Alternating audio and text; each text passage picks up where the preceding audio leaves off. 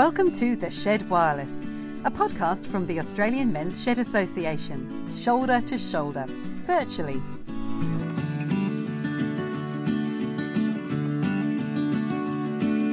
Hello and welcome to Series 2, Episode 2 of The Shed Wireless. Coming up in this episode, he is Australia's favourite gardener, a thinker, a big believer in shedding, and he sports the finest beard this side of the North Pole. Costa Georgiadis is our special guest.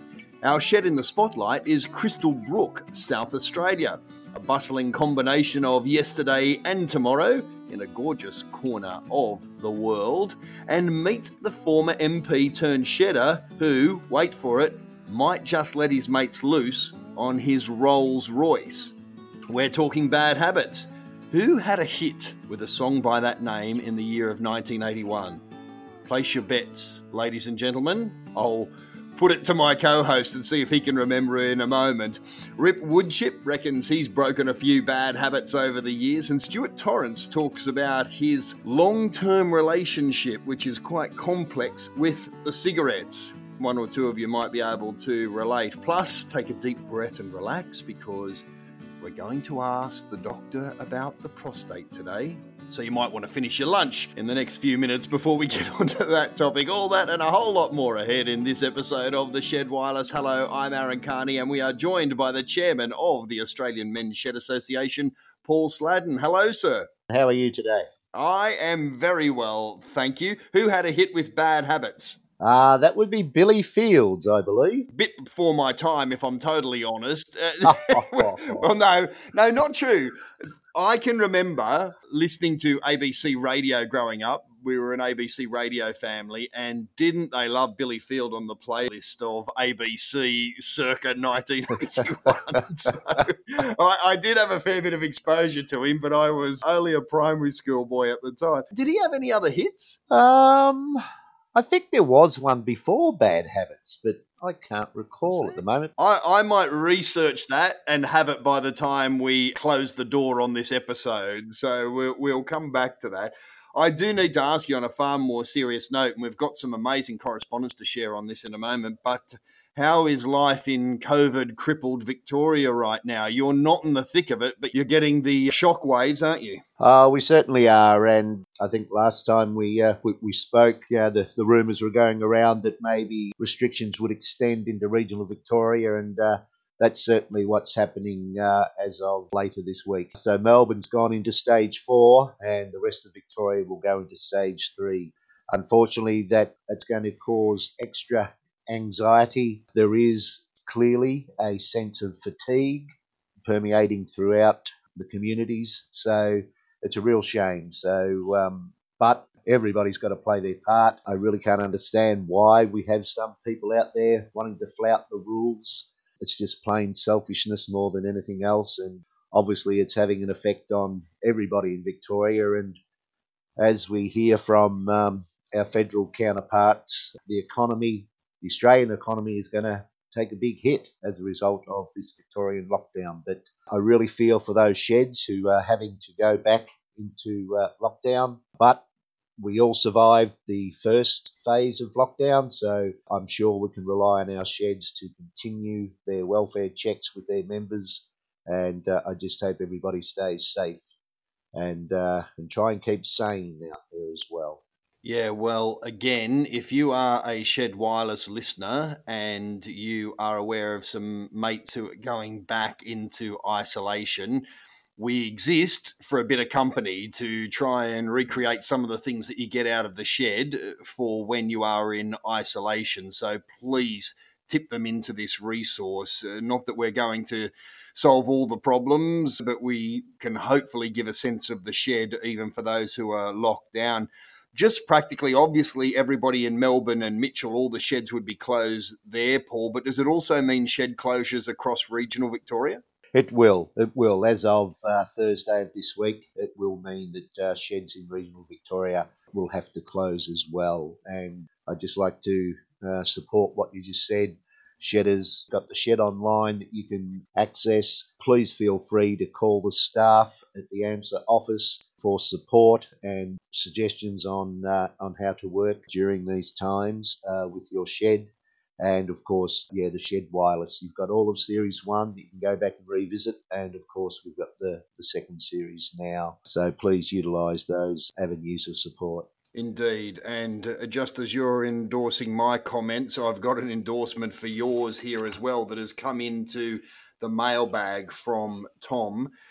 Please write to us anytime on any subject. We really appreciate your correspondence. It's actually quite a thrill to hear from you wherever you are. The email address is theshedwireless@mensshed.net.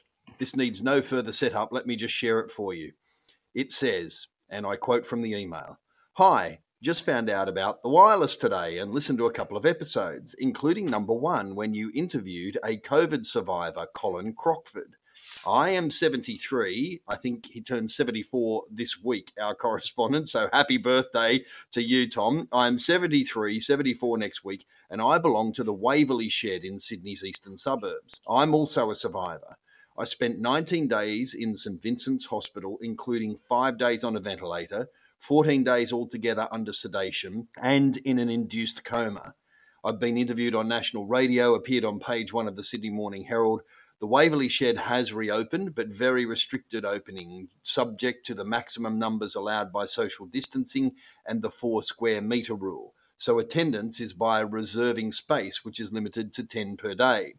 I'm the vice president of that shed, which is open 3 days a week. On the other days, I help run a men's cave in a retirement village/nursing home in Vaucluse. This helps the men in the village who are outnumbered by women something like 6 to 1 and never get much input into any conversation. This cave is more a coffee club, even though the village management have provided a fantastic space and a small number of tools. We just have to be careful in recognising the limitations of the aged. I hope the issues raised in my previous interviews will assist the informing of others in the movement about how dangerous this illness is, particularly as I understand there is a huge amount of grumbling about the restrictions." Thank you for your correspondence, Tom Wolfe. A couple of things about that, Paul. 1, so glad that Tom came through it. 2, he articulates the stakes with this damn thing, how Definitely close we all are to it getting away from us and doing enormous damage. And thirdly, we are all grumbling because it ain't fun, but it is necessary. Of course it's necessary. And look, those rules that each of the respective states have got are there for a reason. And if people could please just follow them, as we've just heard from Tom, it is real. At the moment here in Victoria, masks are compulsory now. If you're going outside your house, I notice in New South Wales it's strongly recommended. People complaining about wearing masks, but I'm sure everybody's heard the saying that wearing a mask is going to be a hell of a lot better than wearing a ventilator, as Tom just pointed out. So please adhere to those rules out there. I know that our shedders are doing that, and they are taking the necessary precautions, so please keep that up. Have you seen the meme that's getting around on the internet likening the mask to a pair of pants or a pair of jeans? Have you seen that? No, I haven't seen that one. No. Right. People say, how do masks work? Do masks even work? Bear with me here. It says, imagine you're standing at a urinal and the bloke next to you has no pants on and you have no pants on. If he swings around and sprays you, you're going to take the full spray, right? Imagine then that you're standing at the urinal, he has no pants on, but you have some pants on, then you're going to take a little bit less than you might have in the original circumstance. But if he has pants on and you have pants on, it's probably only going to wind up on him, not at you at all. So that's a helpful way of imagining the good that the masks are doing. That's a good one. That's a good one. I haven't seen that. No. We might even get that up on the Shed Online so everyone can have a look at that and share it around. We'll be back a little later on to pull the door closed, but let's head off on our episode covering everything from bad habits to gardening with Costa and even everything you ever wanted to know and a few things you didn't want to know about the prostate. Staying strong, staying sharp, and staying healthy with The Shed Wireless. was talking to a friend the other day, and out of the blue, she says to me, I saw a photograph of you the other day, and biting your nails is a terrible habit. I said, true, it is, but I have plenty of worse ones that you can't see in a photo.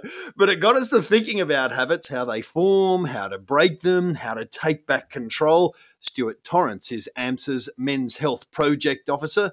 Hello, sir. How are we, Aaron? I am very well, thank you. Have you got any bad habits that you're prepared to admit to? I've got plenty of bad habits, Aaron, but I would like to just go back to your friend who looked at your picture and picked out the worst. You know, She has a bad habit of looking for the worst in things. So talking personally about bad habits, I, in my past, have had numerous, and I probably still have plenty. But the one that sort of comes to mind was cigarettes. I smoked from the age of 12 through to, I think it was 46.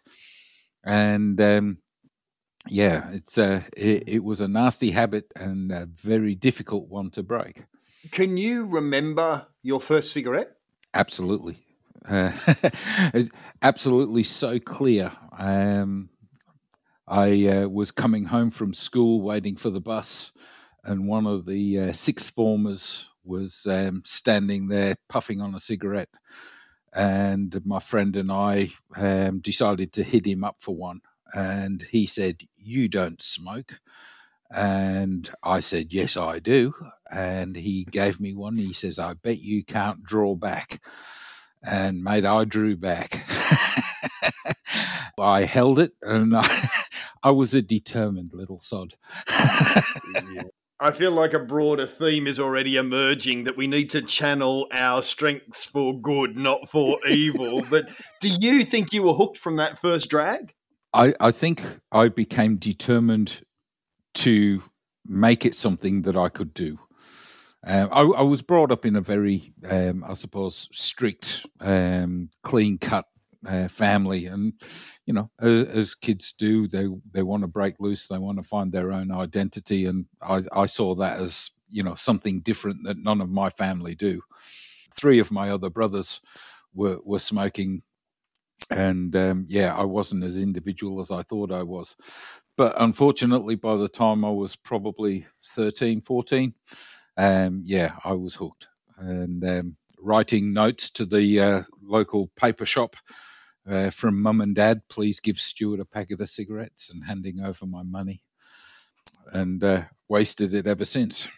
Given that was such a bad habit, that it got entrenched at such a young age, and that you did it for so very long, what was the breaking that habit process like? It was horrendous. I tried. One of my biggest things that I was fearful of was emphysema. I've seen so many people being unable to breathe and catch a breath.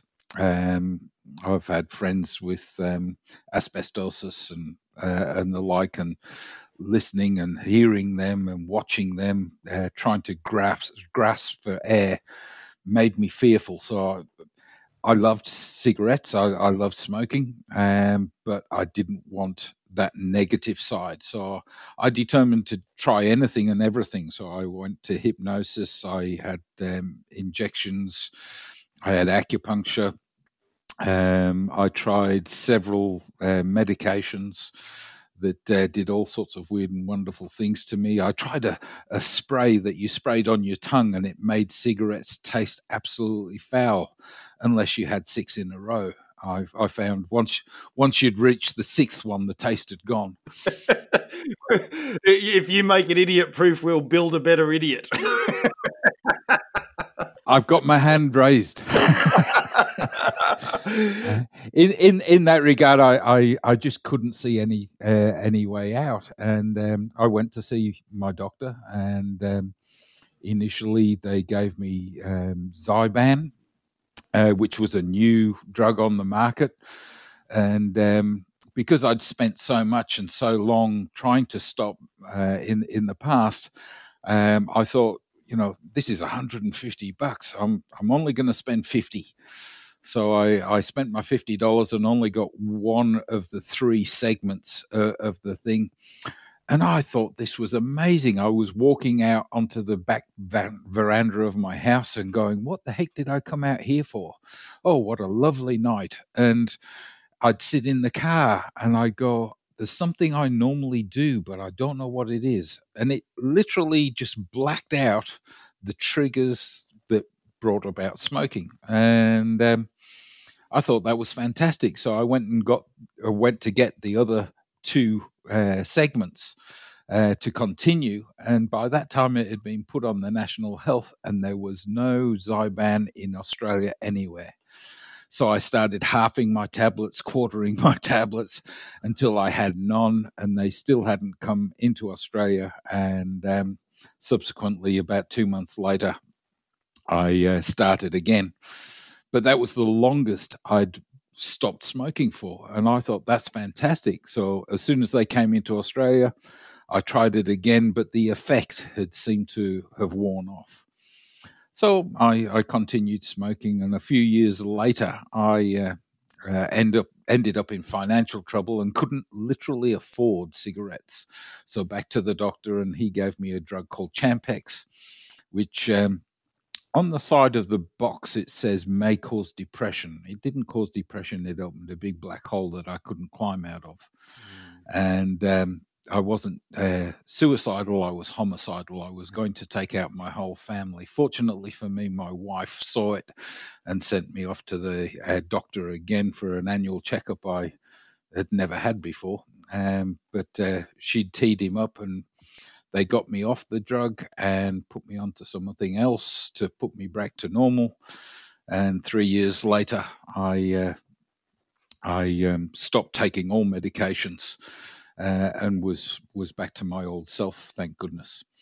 But it was actually a book that stopped me smoking. And the book literally said, when you stop smoking, you're going to feel certain things. You're going to have certain processes as your body denies itself of nicotine. And it was a very interesting book because the whole purpose of the book is you're not allowed to stop smoking until you've finished reading the book. And that basically takes away your excuse for not reading the book. And at the end of the book, I went, that's it. I've just got to go cold turkey. And that was, I think 9 years ago, come this November. And it's just changed the way I think about cigarettes. I still love them. I'll still, I'll stand next door to somebody puffing away, and it doesn't worry me one iota.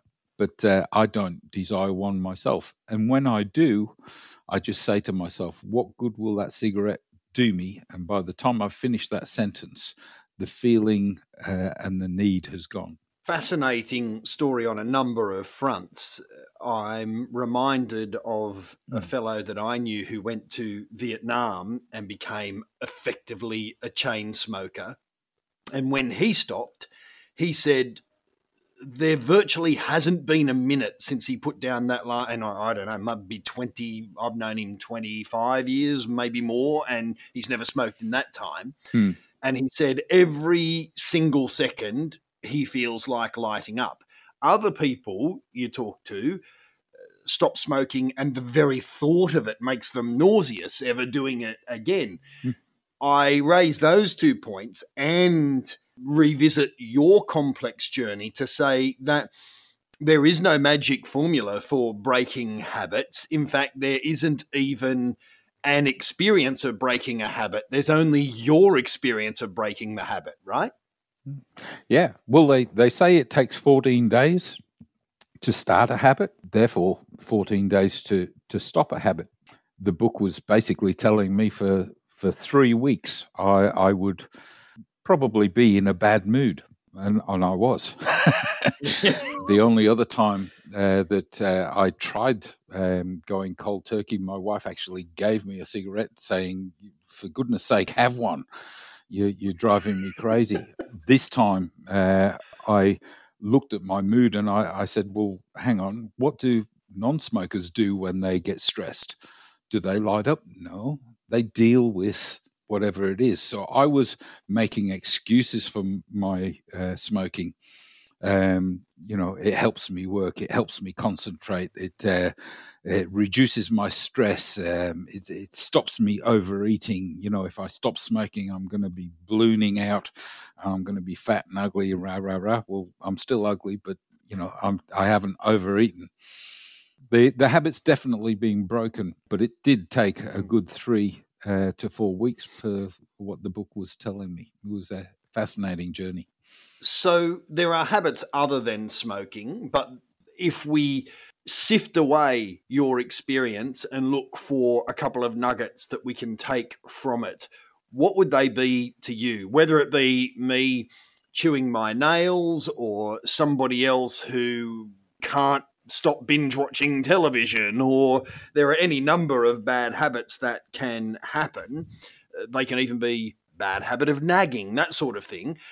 What, given your experience as the Men's Health Project Officer and as somebody who has battled and beaten smoking, what nugget of truth can we take from your experience? Number one, I'd say identify the habit. Own it. Own it, yeah. Take it and say, this is what I would like to change. And identifying a habit, whether it be good, bad, or indifferent, is neither here nor there. It's if you want to change it, if you want to better yourself, if you want to kick it up a notch and improve yourself, you identify what you need to change going forward, and then basically dig your heels in.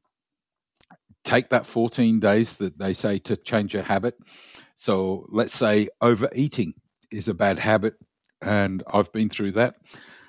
I determined that I wasn't going to eat until 9 o'clock of every day, and I wasn't going to eat past 5:30 of an evening. And I was only going to have small plates rather than large plates. So I put in a series of changes and then focused on the changes rather than on the habit. Focus on the thing that you want to change.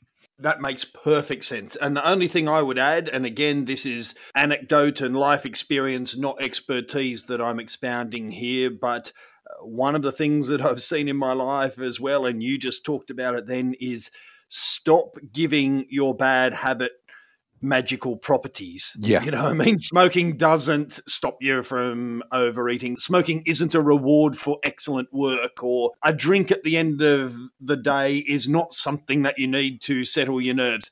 If you're doing it and it's not a bad habit and it's your choices, and I'm not telling you not to drink. What I'm saying is we love to give the things that do bad things for us mystical, magical properties that justify our continuing use of them, right? Yeah, absolutely.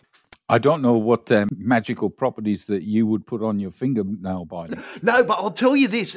It's interesting how you engage with it because, for example, when I'm away on holiday, I don't do it. And I'll look down one day and go, oh, look at my lovely long nails. And then the plane touches down, back when you used to catch a plane on holidays, but the plane touches down, and by the time I'm through customs, I'm back to the second knuckle again. So great to chat as always, mate. I don't know that we solved any bad habit problems, but a bit of lived experience and proof that engaging with it, tackling it, and wrestling it to the ground is half the battle. Thanks for being with us as always. Excellent. Thanks, Aaron. You take care, mate. Stuart Torrance, AMSA's Men's Health Project Officer. You're listening to The Shed Wireless. Our shed in the spotlight for this episode is Crystal Brook Men's Shed in the Port Pirie region of South Australia. Time for our shed in the spotlight. First up, show and tell. Let's showcase a project or product from our shed. What is keeping the shedders of Crystal Brook busy at the moment? We are joined by Christine Schoff. Hi, Christine. Hi, how are you? Very well, thank you. Now, we're going to talk shortly about the shed story more generally, but we can't really talk about your special projects without at least setting some context, because when we say shed, it's really sheds at the moment, isn't it? It certainly is. It started out just being at the Heritage Centre, and then over a period of time we were offered another space to literally work out of so we could do projects. And in the meantime, we've been granted some money from the drought funding, which enabled us to have a big shed built. So we're sort of between three places at the moment until we're well and truly into the big one. So, how then, given those circumstances, and as I say, we'll unpack those further shortly with Rob, but given those circumstances, what projects are possible and what are you working on? So the guys who go to the Heritage Centre, they literally do maintenance around the Heritage Centre. It's a museum, and it's in the old bakery, so it needs constant upkeeping. They're guys who have more of an interest in history, and they're not really interested at the minute in coming up to the big shed where they're going to be doing, metalwork projects and all that sort of thing. Then we've got a group of people who are interested in doing woodwork. So there's patterns flying around at the moment for wooden toys. We've got some people doing bee boxes, and lots of them for a local apiarist because, there was a lot of bees burned out in the fires. So they're all needing new homes. So then there's also another project with those bee boxes, making little nucleus boxes for the queens. So it's all just little tiny hands-on woodworking, and it's not very hard. It's just literally making boxes. Then there's an old piano that was donated. So the metal frame that held the piano together literally is quite nice to look at. So someone's actually taken it as a garden ornament, like a piece of sculpture. And the rest of the piano has been stripped right down to its basic frame, and it's going to be the home of our new mini, is it N-gauge railway, which will just travel around different aspects of the base, like a model town, and all that sort of thing will be built into it. And it will be portable because it's on wheels, so we could just move it around. Help me visualize that. We've got effectively the frame, the outside of a piano, right? But is it an upright piano or like a grand? Yes, it is. No, it's an upright. And then how does a train set go inside that then? Because it's literally been pulled apart. So all that's left is the frame. So it will be like an old style desk, and the train will just go around the desk. Whose idea was that? What an interesting approach. One of our members, Tom, and another guy, Andrew, they're really into trains, and that's that's their baby. So I can't wait to see it actually, because I'm used to seeing bigger railways going around and round, like at model shows. So this is N-gauge is quite small, so you get the same concept, but in miniature. And in some way, it's going to have to be a little more vertical. So it's sort of up and down as opposed to long and flat, like a lot of the big model railway ecosystems that we see. And in actual fact, it will still remain looking like a piano when it's finished. Like the lid still closes. It can just be pushed to one side when we're not using it or tailing it. Yeah, it's just going to be a miniature version of what you would normally see at a model train show, but within the piano. That's fantastic. Because of the portability, you can take it to the local show, maybe take it to a school or a daycare centre or something. It's quite exciting. Absolutely, and it's not so heavy anymore. We had to use a chain to pull the frame out, and it was heavier than a cast iron bath. So, it took a few people to get it out and a bit of ingenuity, but like to hold the piano still together. So, yeah, it was an awesome work when they finished it. Okay, I'm going to walk you back through the projects as you outline them. So let's go back to the bee boxes that you were talking about. Obviously, between droughts and bushfires, bees were decimated right across Australia. How did there come to be a relationship between the local beekeepers and the shed? So one of our members is an apiarist, and he's actually got a lot of our other members, including myself, interested in bees and their life cycles and how they were decimated during the fires and the drought and all that sort of thing. So it's become a project that we're all quite, like we're really interested in seeing, what the results of what we're doing and how that might increase the populations locally. And pardon my ignorance on this, but is it a case of build it and they will come? If you put these things out there, will the bees come to it, or will you have to import bees into these hives in due course, or the apiarist will have to? A bit of both, I believe. So I'm not the expert, Martin is, but from my discussions with him and with Rob as well, you might like to hit Rob up with a couple of those tricky questions. Will do. Yeah, my understanding is that it works both ways, that they can be planted and that they can also attract. Now, the next item that you mentioned in reverse order was the toys and some cutouts as well. Walk us through those projects. So the wooden toys, we are proactively seeking patterns from old wooden toys. We've got some little rocking horses and little cars and that sort of thing. But when the boys were all kids, they quite often sit around talking about coffee time, about all the things they used to have, but there isn't much in the way of patterns around. So we're seeking those, but also the toys that we do have planned. We had a meeting a few weeks ago and we thought that we might be able to get some of the wood that's taken to the local waste transfer station and have access to it. So we're just negotiating with the council at the moment for the salvage rights to the reusable and recyclable things at the waste station locally, because quite often we go out there and we look at something, we go, oh, we could use that, but we don't have the legal right to take it. So we're hoping to get that soon. So that will mean that we're actually recycling a lot of the things that we're doing. I guarantee, if not our feature shed from last episode, Raymond Terrace, where they are obsessed with toy making, somebody listening right now will be able to hook you up with some excellent patterns, I am sure. So if you are that person, please drop us an email, TheShedWireless@menshed.net, TheShedWireless@menshed.net.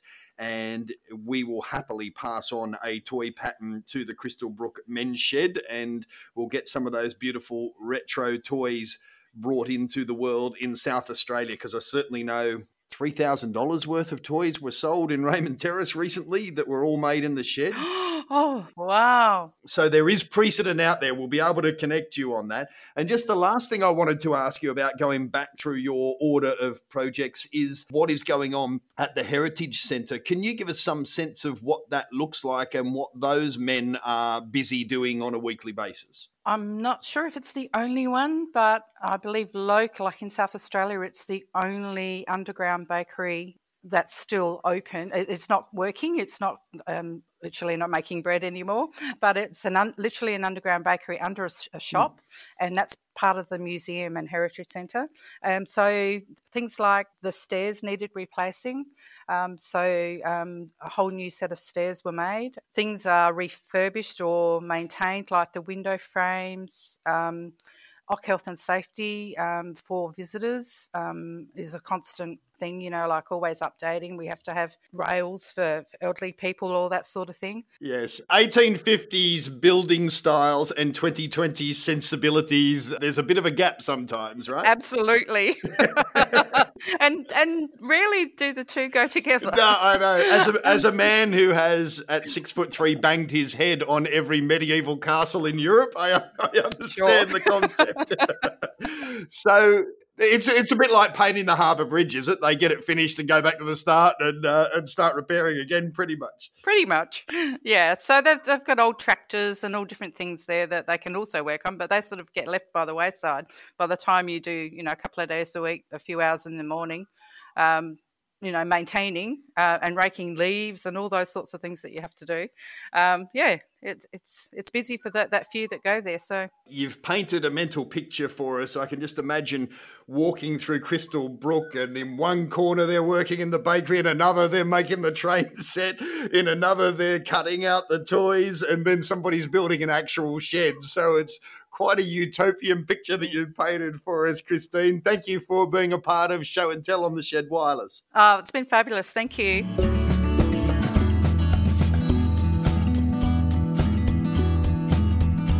Shedder in the Spotlight. Let's meet and learn about the life of one of our shedders.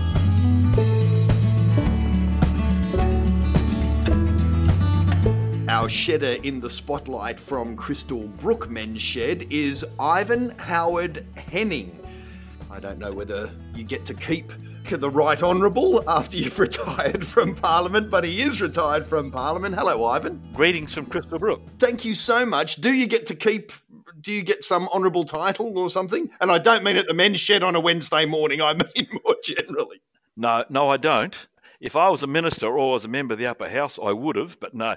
Backbenchers, no. And anyway, I wouldn't have used it anyway. I was just going to say, you'd just be Ivan right. in this context anyway. But I'm getting ahead of myself. Please tell us, what is your story? My story? Look, I'm a farmer from Crystal Brook, fourth generation on the same property, interested in things old, but eventually I got started in public life with, it's already been mentioned by Chris about the underground bakery here.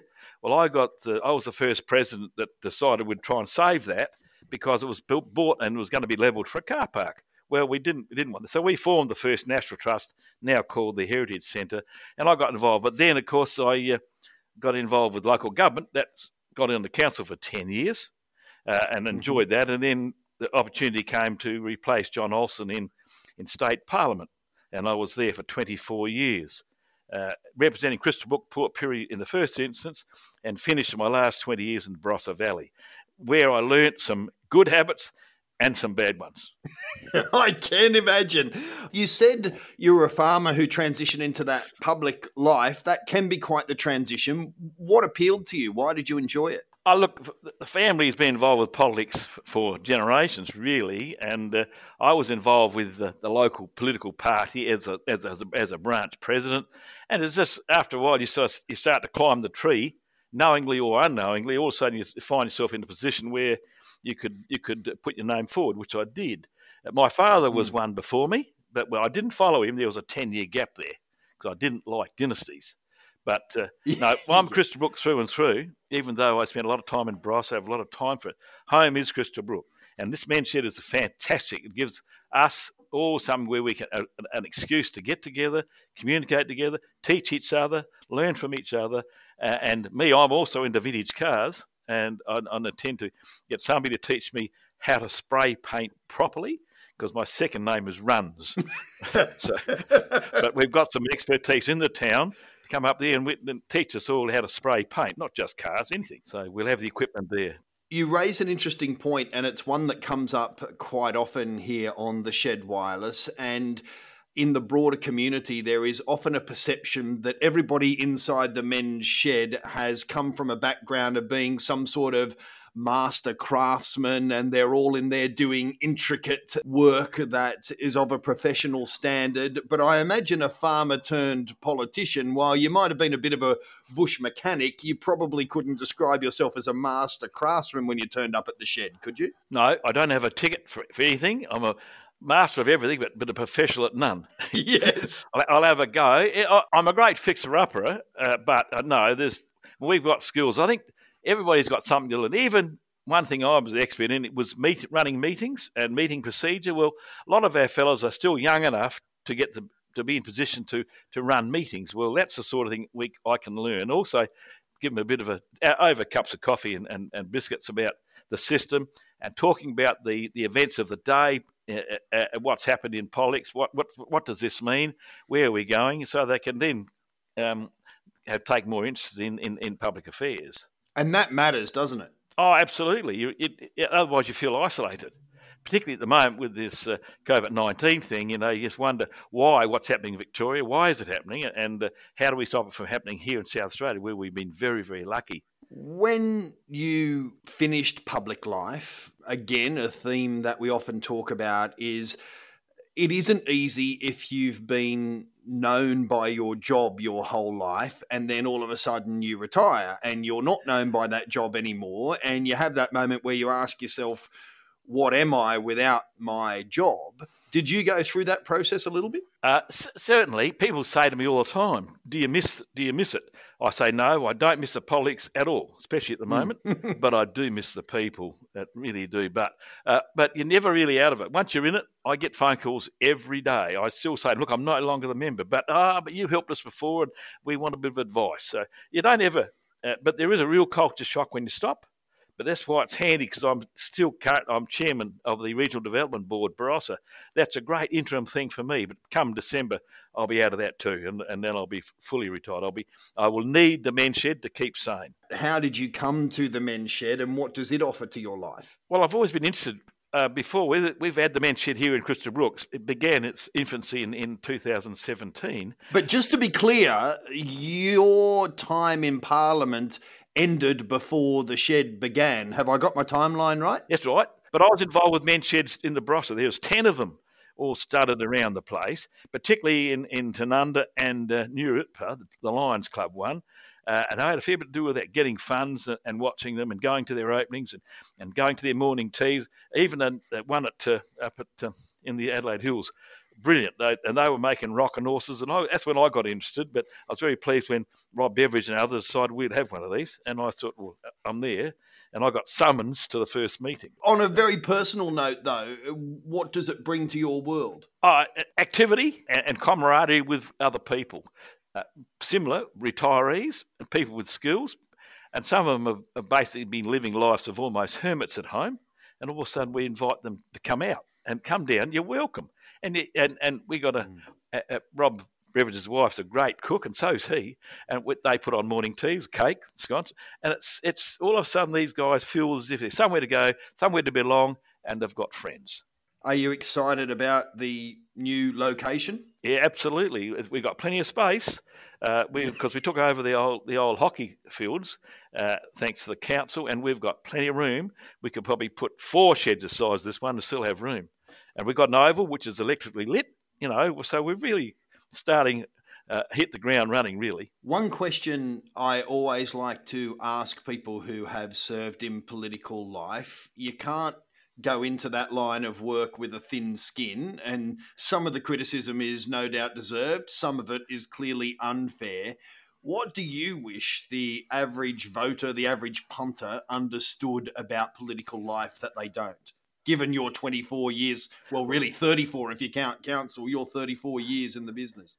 Aaron, I couldn't agree with you more. People generally think there's 2 baddies. There's used car salesmen and there's politicians. Absolutely. You can throw journalists in there as well, mate. I've been one of them. Well, journalists, that's true. But seriously, people are going to give politicians are very much vilified. There are some that do the wrong thing, particularly claim money they're not entitled to. We're having that little scandal right here in South Australia today. But generally, all the politicians I knew on both sides of the fence are genuine. They work hard, and really they do earn the money that the government pays them. But it is very tough on families and tough on private life. You don't have a private life. Every weekend you should be somewhere. So you're making a big sacrifice. So I would think that they really do deserve more respect than they get. It's one thing for you to say, all right, I want to be the MP, but frankly, the entire family makes a sacrifice, don't they? Whether it's the kids in the schoolyard or your wife giving up every Sunday. You're dead right there. I'm glad Kay's not here. she would certainly add to that. It's tough gig. Yeah, I might get her on in the next segment. Yeah. Oh, she welcomes the men's shed too, something to get me out of the house and to do something. And because I do work on cars anyway myself, but it's good to do it together. We've got a couple of members here, retired farmers, and one's a John Deere freak, tractors. And first thing we'll do is we'll bring a tractor in here and we'll pull this tractor down just for this guy who is lived with John Deere's all his life, but not anymore. And he would just love to pull a John Deere apart and get it started again. And he's a guy that's got other problems, and I'm sure that there'd be good therapy for him and others. No question. What's your favourite car? Rolls Royce. Have you got one? Yes, I have. 1981 Silver Spirit. It's a beautiful car. The car was owned by the Bonds in Western Australia. You know, as in Alan Bond. Alan Bond's wife was the first owner of this car, and they used it to ferry the VIPs from Perth down to Fremantle. And there's pictures of it sitting on, and it's painted the exactly same colour as the boat. So it's unique in its colour, British racing green. But yes, it's a nice car. Is that the one that needs the paint job? No, it's beautifully done. The paint, it could do with a bit of a touch on the engine, but I don't think the men's shed will be touching that. It's a bit too involved. But, That's what I thought. Yeah. You don't want to be known as Runs if you've got a Rolls Royce, my friend. Right. That's exactly right. But the trouble is, if you take it to a mechanic, mate, they start at about 20,000. Oh. So that's why you avoid that. But no, they're nice car. But eventually, I'll probably bring it into the shed and we'll probably do a few minor jobs on it, whatever. Depends on the expertise that we've got. And Martin Stevens, he's another member who's going to bring it. He's got a Bedford truck he wants to bring in. So the trouble is we haven't got the space to be able to be doing too many of these bigger jobs. So that'll be our next project, is to build another shed so we can have some of these things. But we don't want to crowd the woodworkers out by having these old vehicles in there. No, but I can see a vision of the future where we come down and visit the Heritage Centre and the bakery and then come to the undercover Bedford truck and Silver Spirit Rolls Royce exhibition centre. Well, absolutely right. I've got 30-year-old cars, so there's more than that. If you want, I've got T-model Fords, Chevs, well, you name it, I've got it. And I've got a Packard too, which is very nice, the 1938 Packard. So that's straight A. You need to prioritise the order that you let the boys loose on those various cars, I think. One thing about our men's shed is we do a community service around here. We've got a lot of older people who live on their own and they need something. We've done fix up people's driveways, we chop wood. These things we can do for the community because there's nobody else there to do it for them. And so we are also, I believe, a community assistance package where it's very satisfying for older fellas like us to help people. And the gratitude you get is by the smile and the thanks and a cup of tea and a scone out when you're finished. I've loved meeting you, Ivan. Congratulations on a life of service, and I look forward to seeing these projects unfold in the weeks, months and years ahead. Thanks for being our shedder in the spotlight. Thanks, Aaron, and you come to Crystal Brook. We'd like to see you. I cannot wait to get interstate because, yes, as you say, there are one or two restrictions at the moment. At my age, you've got to say, well, this is the last day, so you've got to do it all, because tomorrow it may not be there. Amen to that. That's a good way to live. Thank you, Ivan. Great to meet you. Thanks, Aaron. Thank you. Thank you very much.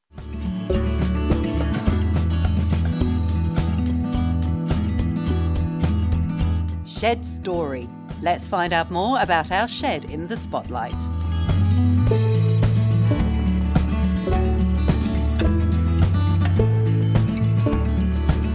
Between speaking to Christine and Ivan, we have a bit of a sense of the shed story. Interesting one that it is in Crystal Brook, but let's clarify it and perhaps get a window on where to next with Rob Beveridge. Hello, Rob. Hello, Aaron. How are you? Yeah, great. Thank you. Nice to see you. We caught up at the conference not so long ago, but it seems like 1,000 years ago and 1,000,000 miles away, given how the world's changed. Yeah, well, it's certainly changed for us. We were shut down for about 3 months, and we've just got back into the swing of things.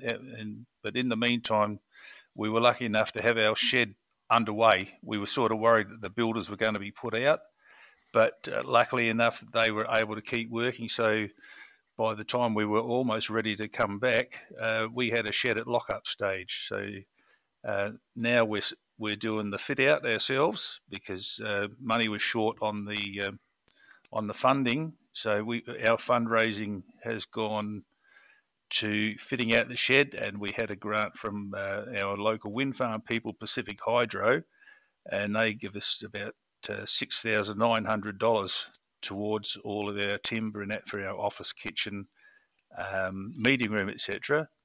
And our members, we have many and varied, as Ivan, I think, has told you. One of them is was a builder, actually. It's Martin Brooks. And Martin's the guru. He's the genius. He is unbelievable. And if you ever come here, you'll find out why. He loaned us his workshop in the interim, and he had a full cabinet maker's business. And we went in there and we stood there with our mouths open because Martin hadn't thrown away anything in 20 years.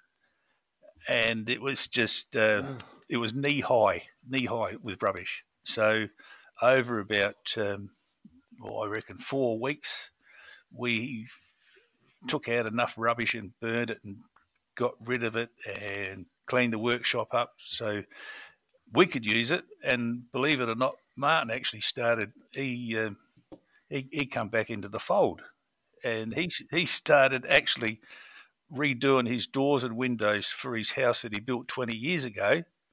He's decided to finish them off. So we've got a happy man on our hands.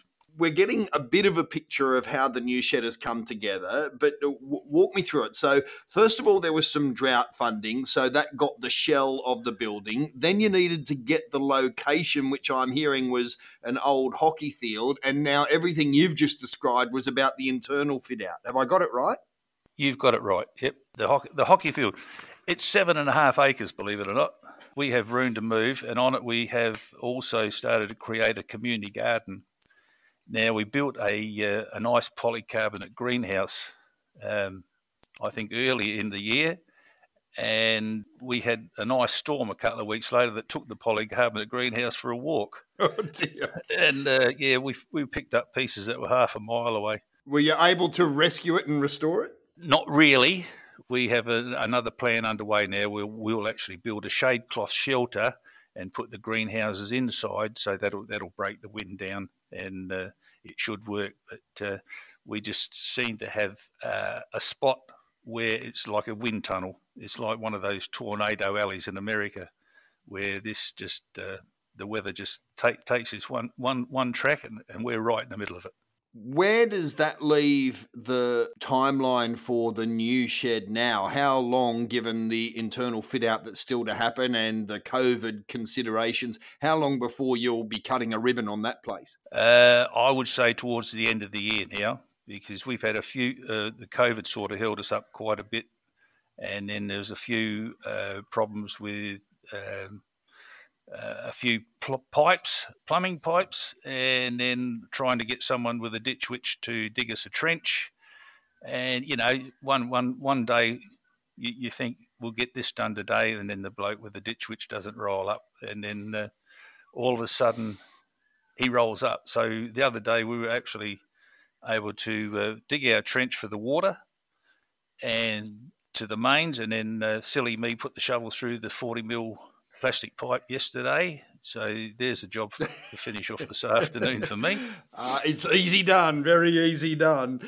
Oh, yeah. Can you give us a sense of the new building? What's it actually going to contain? It's 30 metres long, 12 metres wide, 3.6 high. We have the first bay, each bay 6 metres wide. The first bay is the meeting room, kitchen, office. Second bay is the toilet area, recreation area. Then the next 3 bays, they were designated woodwork restoration and welding. But because of a shortfall in the funding, we lost our roller door. So now we have 1 roller door with 3 areas. So we're going to do a bit of reconfiguring for a while. So it's going to take a little while to sort this out again, but it's mainly woodworking equipment. So one bay will be earmarked for welding, metalwork, etc. And then the next 2 bays will be sort of woodwork and restoration. So it's going to be a loose fit. But once we get the machinery set up, we should be well underway. So I think by Christmas this year, we should be producing something. We still work out of Martin Brooks' shed, and we're still building the bee boxes down there. Brings to mind that I've got to have 100 done in the next 4 weeks. So we've got a little bit of work to do. We'll come back to the shed in just a moment, but Christine said I should put this question to you. With the bee boxes, how does it work? If you build them, do the bees come, or do you build them and then you insert the bees from somewhere else, as it were? Pardon my ignorance. No, that's all right. I was quite ignorant of the fact how bees work until Tim Grosman approached us to build these boxes. And they're just the boxes. They put the frames inside, and then they insert a queen with her workers. And this time of the year now, winter, is the small bee boxes called the nucleus, is where they put a queen and her bees, and they look after the queen until it comes like spring, flowers start to bloom and the bees start collecting pollen again. So it pretty much works like a nightclub. You just put a pretty girl in there and all the blokes turn up automatically. Is that right? That's it. Like, the old story, bees around the honeypot. Exactly right. So returning then to the shed, what mix of men do you have? Because you're interesting geographically. You have farmland there, you're adjacent to the Barossa, you're not far from the industrial areas as well. So what sort of mix of men do you have in the shed? Oh my goodness, the backgrounds. Starting with our school teacher, Martin Stevens, who drives us nuts. He's a retired school teacher, of course. We have most of them are farmers. I'm just trying to think who else is actually. How many do you have? Oh, we started off with, I think we paid insurance for 10 on the first year through AMSA, and then the second year 18, and I think now we're closing in on the 40 mark. For a population of what more broadly in Crystal Brook? Approximately 1,300 people. Yeah, that's a good percentage then. So we have people come from Gladstone, which is probably 18 k's away. Red Hill, 20 k's away. We have people there. A couple of people have inquired from Port Perry, which is 30 k's away. So people are willing to travel because it is a ton of fun when we get in there, and you just can't believe the smiles.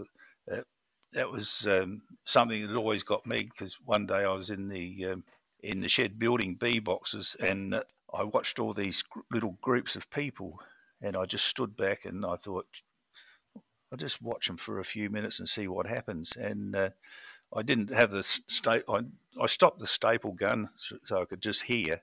And there was the little groups, there was jokes being told, there was stories being told, there was so much laughter. And it just, I thought to myself, this is what I wanted right from the start. This is what it was all about. I want these people to be happy. And when they all go, they've had a cup of tea and a piece of cake or a biscuit, and they walk out and they're all smiling. If I can continue to do that, I think I've done my job. That is the lightning in the bottle that is a shed, and it sounds like Crystal Brook is a place that's had a solid history so far, but there are exciting times ahead, and I love some of the innovative projects, and obviously the shed itself is a big project. Congratulations on all that you've achieved down there, and thank you for being our shed in the spotlight for this episode. No worries, Aaron. It's a pleasure to talk to you, man, and I hope to catch up soon. Look forward to it. Rob Beveridge and the Crystal Brook Men's Shed. Would you like to put your shed in the spotlight? Just contact us via email, TheShedWireless@mensshed.net, and we'll take care of the rest.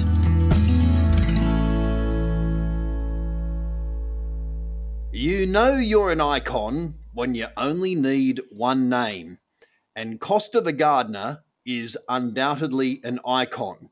Apparently his passport says he's actually Costa Georgiadis, and he's actually a landscape architect and TV presenter, initially host of Costa's Gardening Odyssey and then Gardening Australia, but he's just Costa the gardener to us, although he has moonlighted as a garden gnome, and we may well get to that. Welcome to the Shed Wireless, Costa.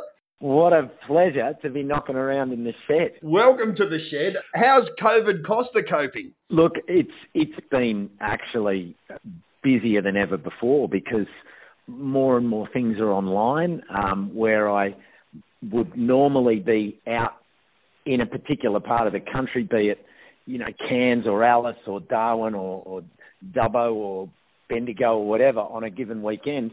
Now that those things have all gone online, I'm actually in multiple places all weekend. So it's great that people have adapted. It's great that technology has really lifted and is enabling people to meet without the transport. So in some ways, I think one of the big legacies of all of this will be the fact that there's been a lot of people travelling for a long time when technically they could have just done it online. And finally, the power of that online meeting place has come into its own. And that's really positive for the environment, that's for sure. See, I'm interested that you have that reaction. I'm not surprised on the one level because that is the positive reaction and that's exactly what I expected from you. But on the other hand, you love people and you're very tactile and you love being in and amongst humanity, and it does deny you the chance to do that, at least for reals. Oh, you're spot on. And it's been a really interesting time on that front because you nailed it in the sense that, yes, I love people and I love being up front and up close, and there is a kind of almost an expectation when people see me, they just lunge and want a hug. And it's been an interesting process that I had to initiate and change straight away, because normally as someone leans, I lean and we meet. But I've actually had to physically take a step back because it's easy to forget, and people are so used to seeing me and saying, "Hey, Costa," put their arm around me, giving a hug, a high five, taking a photo, whatever it is. And the only way I could do that was to actually sort of step back and sort of go, yeah, well, let's get a photo. We can take a photo from a distance. And you know, in my position, I can't flaunt that sort of stuff because you're in a public light and it's not a good look. So in that sense, there is a part of me that has gone without something that's been a staple that is me. It's just a staple that feeds me. But I've kind of adapted and gone, well, for the reasons that we need to look after each other, I'll do this, and we'll get back to hugging and putting our arms around each other sometime soon. I know you have a worm farm. I know you have a garden. Do you have an actual shed? That's a good question. I don't have a physical structure that people could term a shed. So, you know, your auditor would come and go, no, there's no shed, right? But he has all the ingredients of multiple sheds, but they're just not housed in a structure otherwise known as a shed. So I have little compiles. So a deconstructed shed. That's what they're doing with food now. That's yeah, mate. You took the words right out of my mouth, because there's a deconstructed shed in the courtyard. There's a deconstructed shed against the fence line with all the pots and things. My garage is my shed, and it's, well, put it this way. There's not a lot of room in it for vehicles. There are a lot of shedders across Australia right now who are nodding knowingly at that. You don't have exclusivity on that situation, I can assure you. Hey, is it true you're 56 years old? Is it true? Yeah. Rumour would say that's the target zone. Yeah. That's amazing to me. You look 32. What's your secret? Well, look, if you're going to sort of say those sorts of things, I'll do an interview every day of every week of every year. The TheShedWireless brought to you by Costa henceforth. That's right. Well, I'll just be there every day. Well, the problem is I'm younger than you, but if I grew your beard, I'd look like Santa Claus. That's my problem. Yeah, look, I suppose I'll feel 21 when I'm about 81, and I'll feel 50 when I'm about 100, and I'll feel 100 when I'm about 150. You know, it's sort of one of those things. I suppose I get so much positivity, energy, and drive by engaging with people of all ages, and particularly young people, children, because I see that awe and excitement, and I see the awe and excitement and energy that young people bring to elders as well.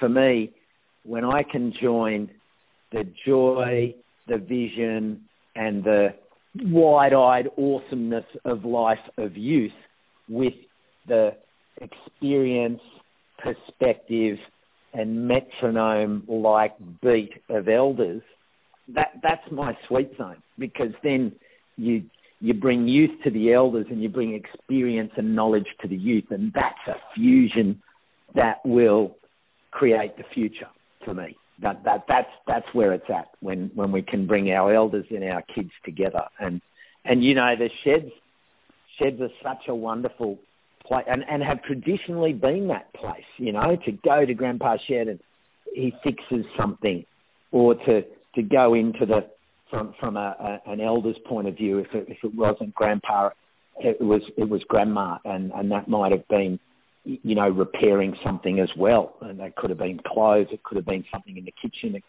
and it still could have been out in the garden with Grandma. But either way, that the power of our elders is for me the biggest asset we have as a community.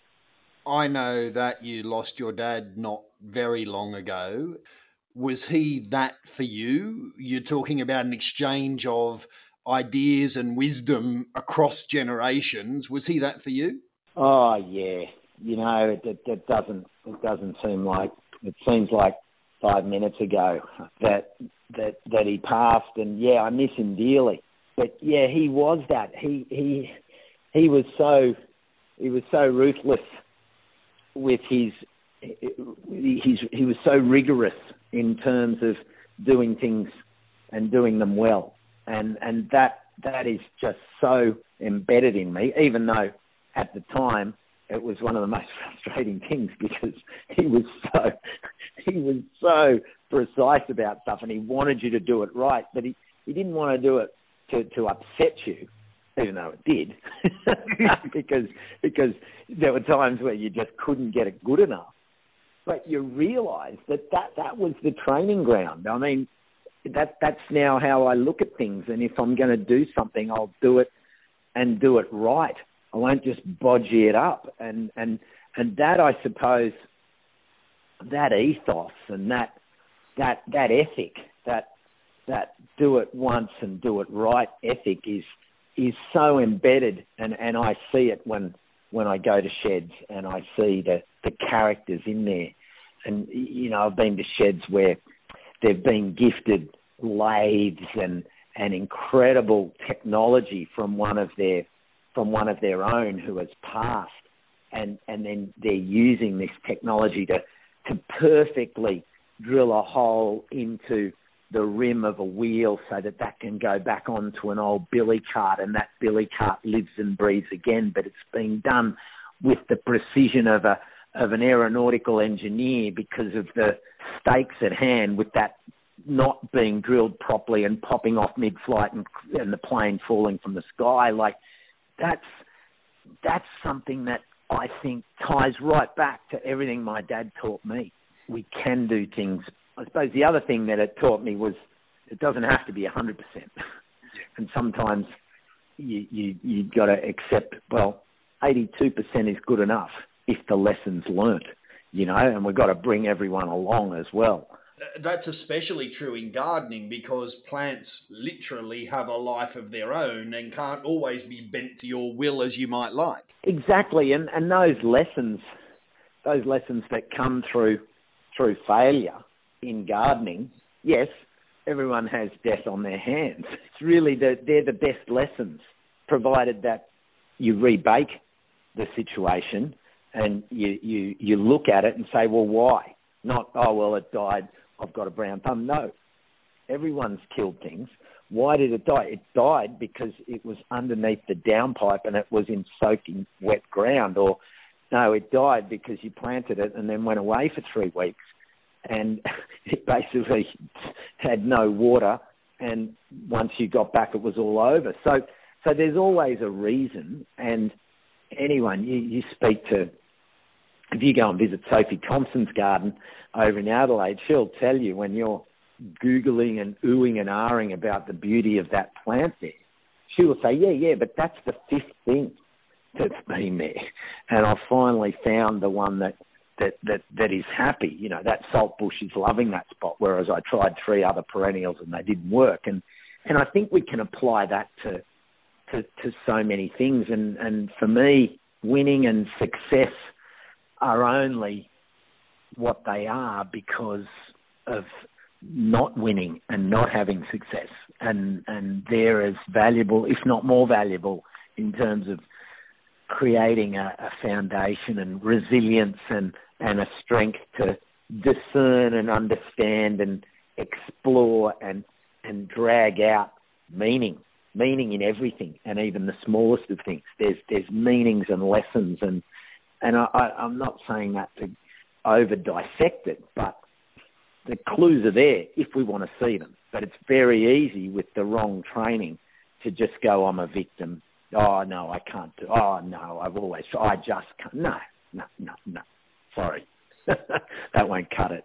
And it never, ever could cut it, because we can learn every day. The moment we think we know everything, I think that day put in the worm farm. I'm interested because clearly you have been a thinker and a philosopher, and gardens are particularly conducive to doing that. But you've been that all your life. But without dwelling on the age thing, time marches on. You have been confronted with the mortality of your own dad quite recently as well. How is your attitude to life, aging, your time on the planet and how you spend it? How is an aging Costa changing? Oh, well, I suppose it's really interesting, because the more I do what I do, the more I love what I do, and the more that's what I want, because it's actually a need in that sense, that I really love the engagement. I love the opportunity to share people's stories and then share how those stories fit into not just my take on the world, but lots of different perspectives for people to take something from. So I feel like as time goes on, I want less things and more experiences. That's what really I appreciate. You know, I love that every person we tell a story about through the work I do with Gardening Australia, each person I'm like always keen to just see their take on the world, because we're all so different. And, you know, I don't have time to meet everyone on the planet, but I'll give it a shake in terms of those that I do meet.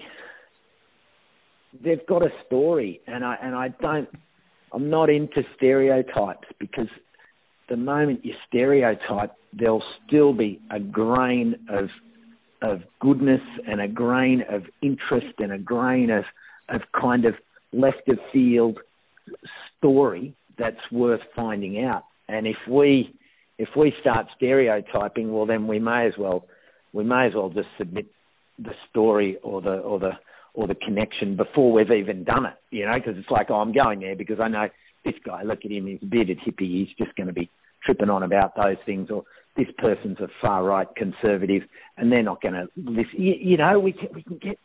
And things are so polarised today. Yeah. Everyone and everything is pushing towards, you've got to be in a camp. You've got to be defined. You've got to be with this mob. And if you're with this mob, that's what you believe and all that. And I just think, I'm the opposite. I want to break all that. The more I learn and the older I get and the more I see life, the more I just want to break it down, not carry baggage, put down those stereotypes, and just enjoy people's stories, because we haven't got anything more than that. I'm not taking anything with me, and I try and just appreciate the exchange and the back road of someone's life, because they're the nuggets. That's the gold for me. I'm kind of more excited about the future than ever, because I want to keep simplifying it. Even with the technology that we have and all of the expectations and whatever, there's just this capacity for renewal. And if we keep renewing our outlook and keep seeing the world with awe, and the more I get into nature, the more I get into the wild part of life and wilderness and the environment, you realise that's what we're here for. To be part of that, not to keep fabricating this stuff. Like, I need stuff. I'll be better when I have more stuff. No, I'll be better when I have more time and I see some, you know, a cluster of native bees on the parsley head that I left to die and I didn't cut because I was anal retentive about, oh, that's dead, I should cut it. I left it there and it became home. for these bees to come to my nature strip that I've never ever seen before in my life. Like, that's a gift. You can't buy that. Doesn't matter whether you're Kerry Packer or Rupert Murdoch. You can't buy nature.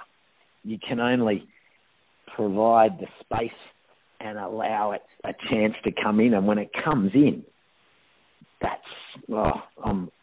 the pinnacle, I reckon. And I'm just getting more and more out of that whole connection back to nature as days go by. It's kind of becoming such a clearer focus. Do you ever get down? Look, if I stay and look at the news all the time, that's enough to compost you. But I was talking to some Year 12, a group of Year 12 girls who were the school's leaders for the year. They were the different house captains and sport captains and, sustainability leaders and school captain and vice captain and, all the different things. There was about 30 of them, which I think is kind of nice as well, because that's a really good proportion of a school year if you can break it out and have different leadership roles. I was speaking to them about life and outlook and the role as a leader and being in the spotlight and stepping forward and stepping out of the pack, not stepping back into the pack. And I said to them, the thing that can save you being dragged into these debates and it getting personal and bringing you down personally is that you have an issue, you have a position on something, but that position is not you. It's not. No one can criticise me.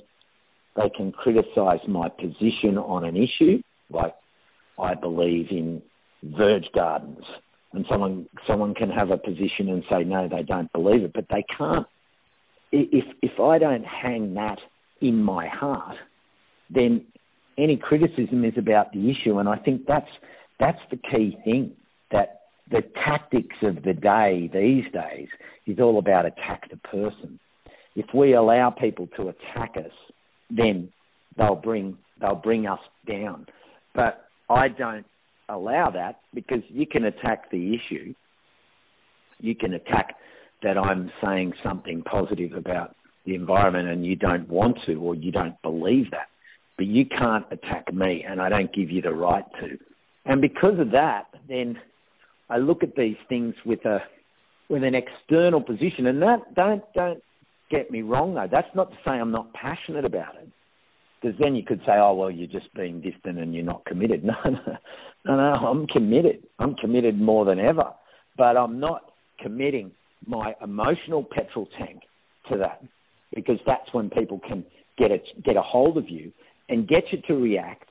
And then when they get you to react, they grab hold of the emotional roller coaster and send you off on the way. And then you got absolutely no control over that roller coaster. It's going to go up and down or whatever. And no. You can't do that to me. You can do that to the issue. You can do that to that position or to that cause, but not to me. So for that reason, I don't let it get me down.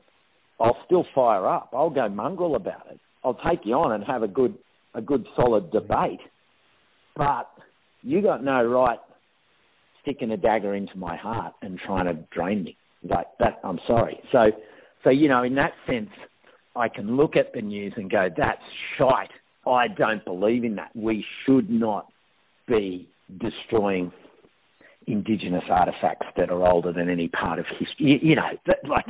You pick a topic, I could rattle off a million of them, right? But I kind of have that capacity to remain passionate and feisty, but don't go trying to undermine me on a personal level, because that's not, you got no right to do that. So that's kind of why I'm up, because I won't let things drag me down, because if they drag me down, then that drags everyone down.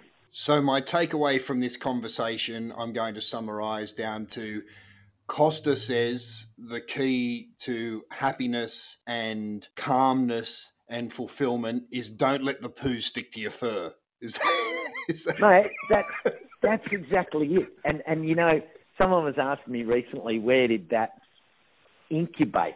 And I thought about it, and I thought early days it probably started at school when I started debating. Yeah, it's completely arbitrary, right? You can argue that spoons are better than forks, and you got to die in that ditch, but it actually isn't a reflection on your own worldview. You get to wrestle the idea, not the person, right? That's exactly what I was trying to say in that. You know, here I was talking to these girls today and the other day, and sort of saying, oh, you know, you're in this very valuable time in the final months of your school year. It's been a crazy year. It's been extreme. You've had to go without sort of things that you've been expecting for so long. But that builds a certain resilience, and you'll remember that. You know, you'll be benchmarked as this year, and what was the benefits? What were the good things that came out of that? And probably the other space that built that resilience was refereeing rugby, because you are the focus. Whatever which way, someone's going to win, someone's going to lose, and you're going to be damned by either team. So having done that for 25, 30 years, you learn very early that you go out there, and what you need to do, and I suppose I look at it as exactly what you said, you need to just oil the skin and remain supple, because if you become rigid, you just get blown over. You get knocked over. But when you're supple, then the shite doesn't stick. Just move on. And you go, yeah, I appreciate your opinion in the grandstand 100 metres away, but I'm standing right over the position where it happened. So with all due respect, you can hold your opinion, but this is what happened. And you just carry on. Extending your idea, the decision, right or wrong, is not you, is it? It's just the decision. Well, that's right. I'm making a decision. And one of the most interesting things that, and having done a lot of referee coaching, I'd have to explain this to the younger referees, or the new referees, didn't matter whether they were younger or not. If you don't know, say you don't know. Yeah. It's the best and only answer, because there will always be a sniper out there willing to chop you down because you just made up some on-the-spot answer, like in terms of an answer to a question, you know, in an interview or in a talk or somewhere.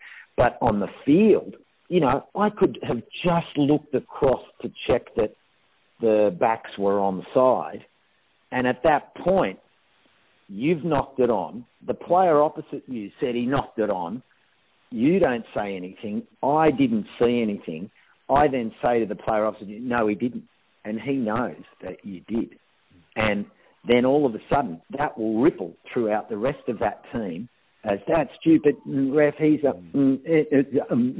And then they go off their game, and it turns into a quagmire. And you've got to... And then what happens is people get injured because they're tense and they get hurt. And I could literally time the point to which an injury will happen because someone's tense. But whereas, you know, when I had that situation happen, I'd just go, mate, I didn't see it. I was looking away. It'll balance up in the wash. Play on, you know. And you just run with them and say, yep, it'll all be good. And the player just settles. They don't pollute the rest of the team. And it's the same, you know, I just see that in everything, that you got to be transparent, because you're then going to have to try and tell stories to make up for not calling it as it was. And we can't know everything. I don't know everything. I know barely in the grand scheme of things. You know, I'm learning every day. And that's the best part. Talk about why am I positive? I'm positive because I won't learn 1/10 of the stuff that I'd love to know, but 1/10 of that 10th is going to keep me busy for years, and just make every day a reason to jump out of bed and just go, oh, what's on? And every time you say, I don't know, it's a chance to learn something new.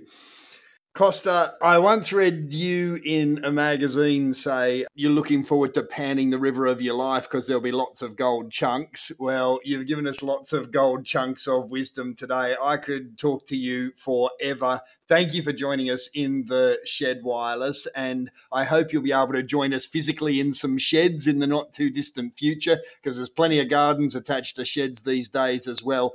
Thank you for sharing your wisdom and being so generous with your time, and we'll see you on the telly really soon. Oh, Aaron, absolute treat to jump into the shed, and a big call out to all the people out in the sheds and what they're doing. I see the value that you're bringing to communities around the country, and that it brings a pure joy to my heart, because the knowledge base and the sharing base that sheds represent is something that I'll support now and every day forever. So, thanks for the chance to chat to your teams.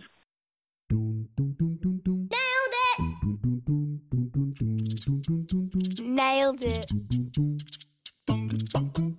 Nailed it. Nailed it with Rip Woodchip.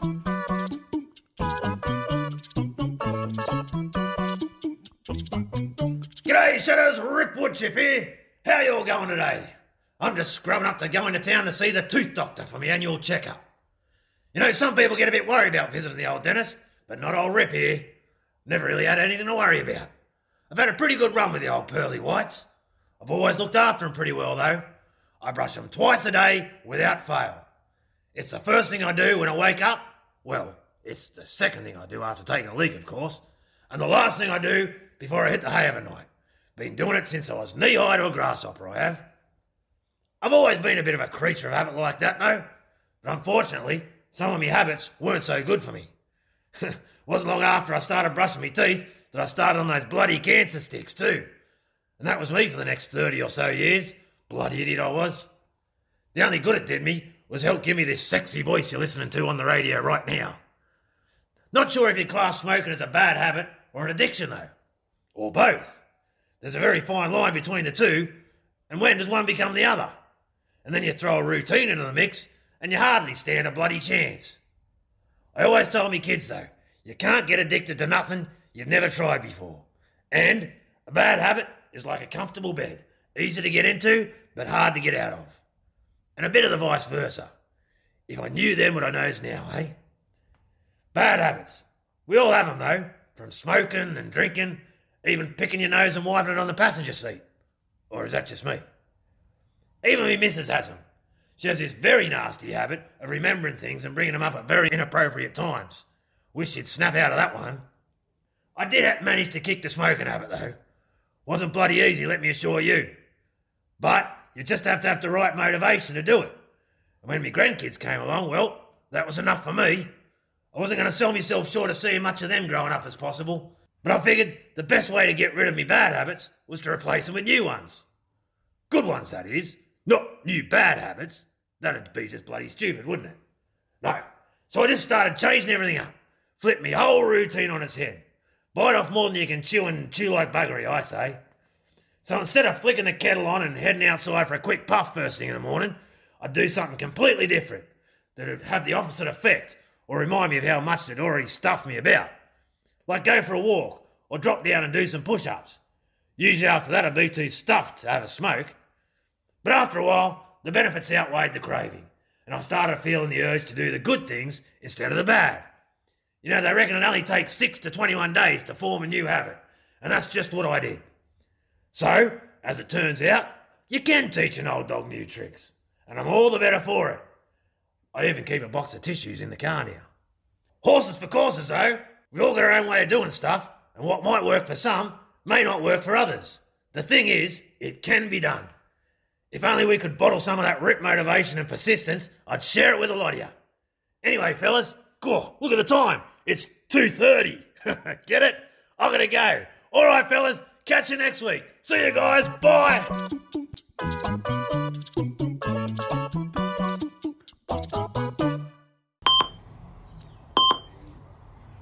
Got a question? Ask the doc. Professor Rob McLaughlin from AMSA Partners Healthy Male. This is your opportunity to ask a real doctor a men's health question.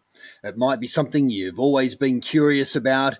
It might be something you'd like to engage on with your doctor, but would like to have a few facts in your back pocket before you undertook that process. Well, we want to hear from you, and you're most welcome to go by a nickname, a false name, whatever. Your privacy will be fully respected, I promise. But send us a question that you would like answered to TheShedWireless@menshed.net. Professor Rob McLaughlin, AM, is a Director of Healthy Male, formerly Andrology Australia. They are valued partners of the Australian Men's Shed Association, and he's our Shed Wireless doctor in the house. Hello, Rob, and welcome. Hey, Aaron, g'day. How are you? Today we are going to boldly go where not every radio discussion would boldly go, and we're going to tackle, for want of a better word, the prostate, the walnut, the jelly bean. Yes, prostate for dummies, prostate 101. I got one, you got one. What is it, Rob? Oh, well, the prostate's a little gland about the size of a walnut that sits beneath the bladder and around the urethra, around the urinary tube. And its role, it seems to be to produce fluid that nurtures and supports the sperm on their way. So it's part of the reproductive process. Apart from that role, it doesn't seem to have any other function. But due to its location, it can certainly cause us men some concern when things go wrong with it. And things do go wrong, don't they? Yes, they do. And I think as you get older, it's inevitable that the prostate grows. It always grows with men as they age. And sometimes it grows to a degree where it can make passing urine more difficult. It can cause some irritation and some symptoms that go with like wanting to void, having to trouble stopping and starting, those sorts of things. So that's the benign growth that's inevitable with age. Some men have problems from it that upset them. Others, it just doesn't matter. Why does it grow? Well, it just grows as part of aging in men. Its growth is driven by testosterone, and it's inevitable. Like ears and nose hair, right? Yeah, that's right. Like ear hair. Yeah. What's the point? I don't know. But it does grow. And as I say, sometimes it matters, sometimes it doesn't matter. If it matters, it can be the subject of discussion with your doctor. Those symptoms of difficulty starting and stopping and poor urinary flow. There's a lot that can be done and explored about that now. Back in our father's day, they used to have the old rebore operation, right, to make all the tube open up again. That's often not necessary now. There are pills that can help the urinary flow, and as long as the man's happy and the symptoms are well under control, that's all that might take. So that's benign prostate growth or enlargement, part of life. The one, I guess, that men fear most is the cancerous growth in the prostate. That's where an area develops a cancer, and that cancer may be of a type that's quite aggressive. It can grow quickly. It can spread beyond the prostate. It can spread into the pelvis or elsewhere. And that's, I think, what's a great concern to many men. One of the things we know now about prostate cancer is they're not all the same in the way they behave. Some of them are quite slowly growing, sort of indolent. They kind of grumble along and may eventually actually cause no problem to the man. On the other hand, there are sorts of cancers that, as I say, can be very aggressive and get people in all sorts of strife at an early age. So I'm sure your listeners will all have had experiences with different types and grades of prostate cancer, and the discussions that flow from that are, what should you do, if anything? Should you just watch and see what happens, or should you operations or radiation therapy, all sorts of options? It's a very big area, and I'm sure that many of your listeners will have issues that they want to raise there that have affected them or somebody they know. I guess one question we often think is, who particularly should or ought to be aware of this possibility. And family history of prostate cancer is probably the most important thing to know about your own situation. So, if your brother or uncle or dad have had it, then you are at an increased risk. And I think in terms of discussions you might have with your doctor, that needs to be something that you bear in mind. And the third thing about the prostate that can go awry is it can become inflamed. You get prostatitis, or inflammation of the prostate, which can cause lower abdominal pain and symptoms and fever, and be again a very unpleasant condition. Inflammation and enlargement aren't the same thing? No, they're not. And I guess that's coming back to the cancer and the benign growth, they're not the same thing. People often get confused that an enlarged prostate, which I said is inevitable as you get older, is like prostate cancer. They're independent things. They're different. And, you need to think of them quite separately. Same gland, different disease, different set of problems. And the same with prostatitis. So, they're what the prostate can do, to make our life, problematic.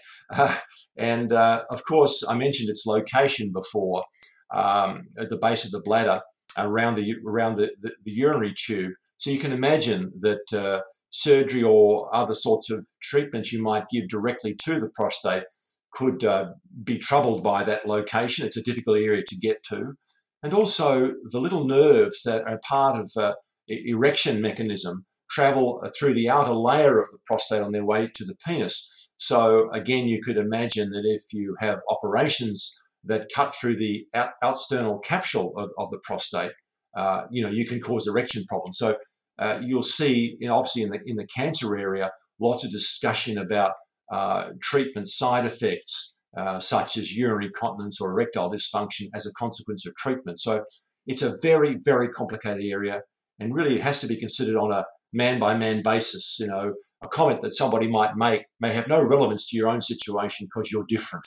So these are very personalised, conversations you have with your doctor and your urologist, who in fact will be doing giving most of these consultations to you, because our situations are all a little bit different.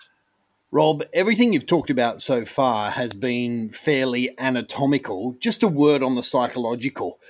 It's like this little thing came from Satan himself.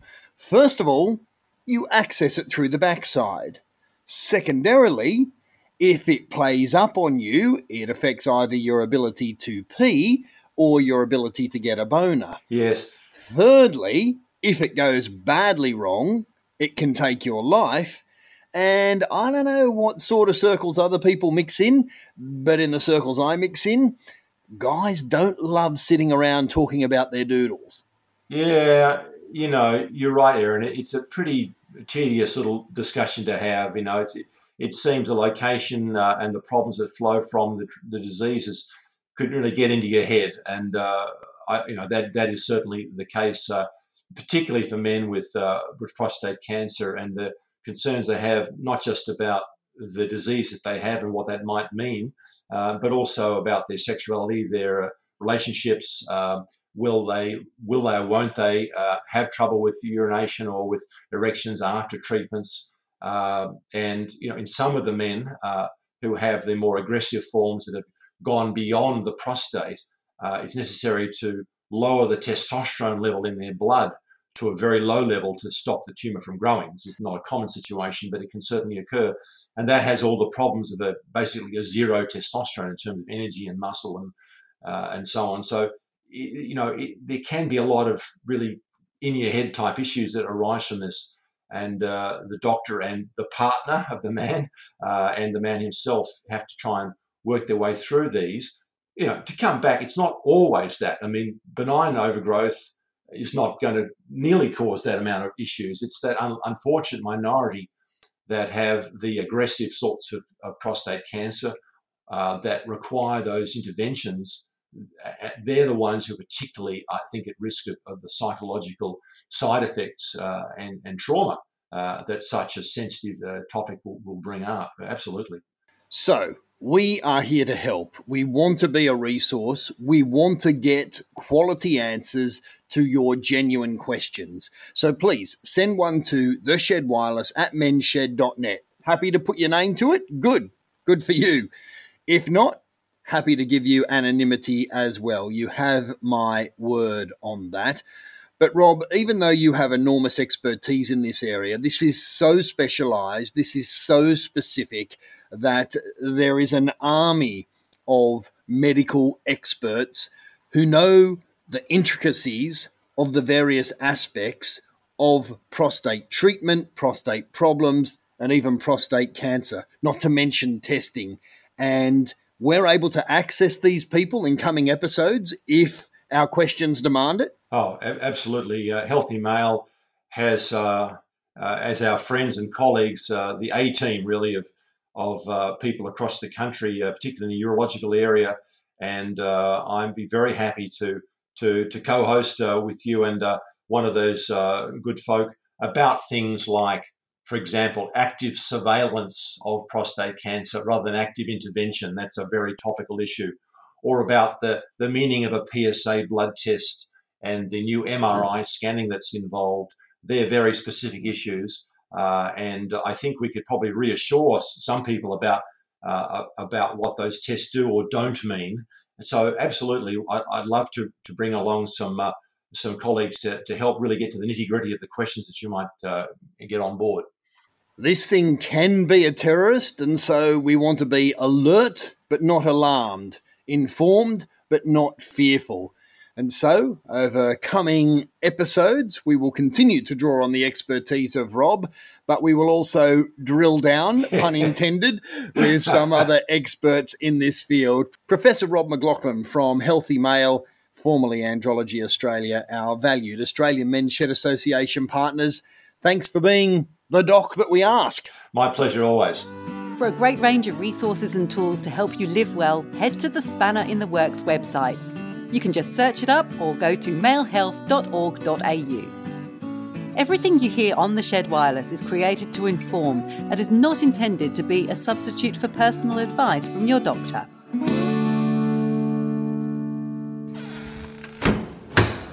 We've pulled the door closed on this episode of The Shed Wireless, but before we go, we were talking about the man who had a hit with bad habits, Billy Field. And Paul, I've done my research and he did have another hit called You Weren't in Love with Me. Is that ringing any bells? Oh, vaguely, but maybe you could hum a few bars.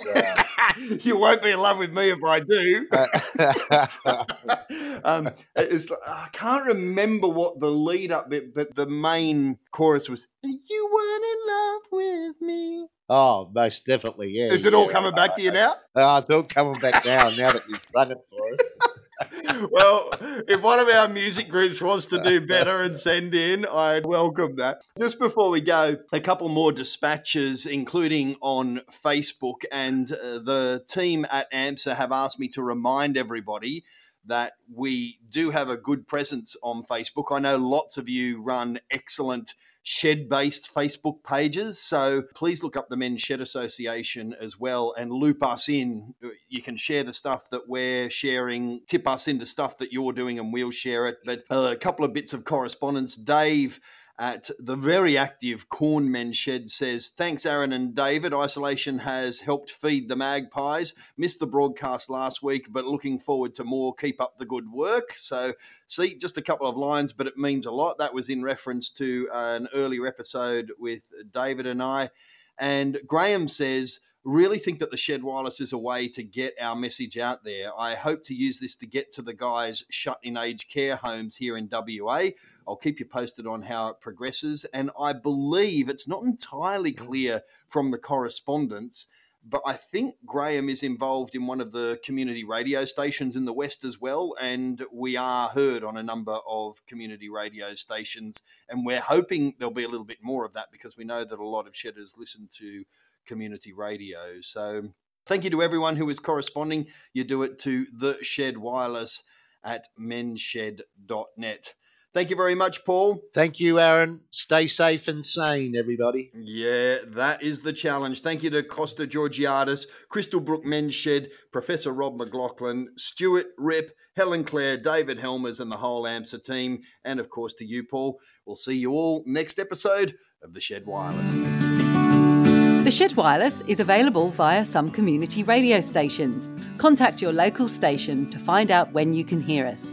If they don't have the show, put them in touch and we'll help them out. You can also find The Shed Wireless in Apple iTunes, Spotify, YouTube, Red Circle, or just Google us. Wherever you find us, please subscribe so that each new episode gets delivered straight to you. Giving a rating or review helps others to find us more easily. But most of all, please share us with your mates. even if they've never seen a shed, through email, newsletters, word of mouth. Ring a mate and give him the tip. Maybe your wife might even like it. We love your email correspondence to theshedwireless@mensshed.net, or just head to the AMSA website, www.mensshed.org, and see what's going on with the Shed online while you're there. It's also a great way to connect with a range of resources, websites, and national helplines, including Beyond Blue. If you're experiencing a mental health crisis, call Lifeline Australia on 13 11 14 or Men's Line on 1300 99 78 99.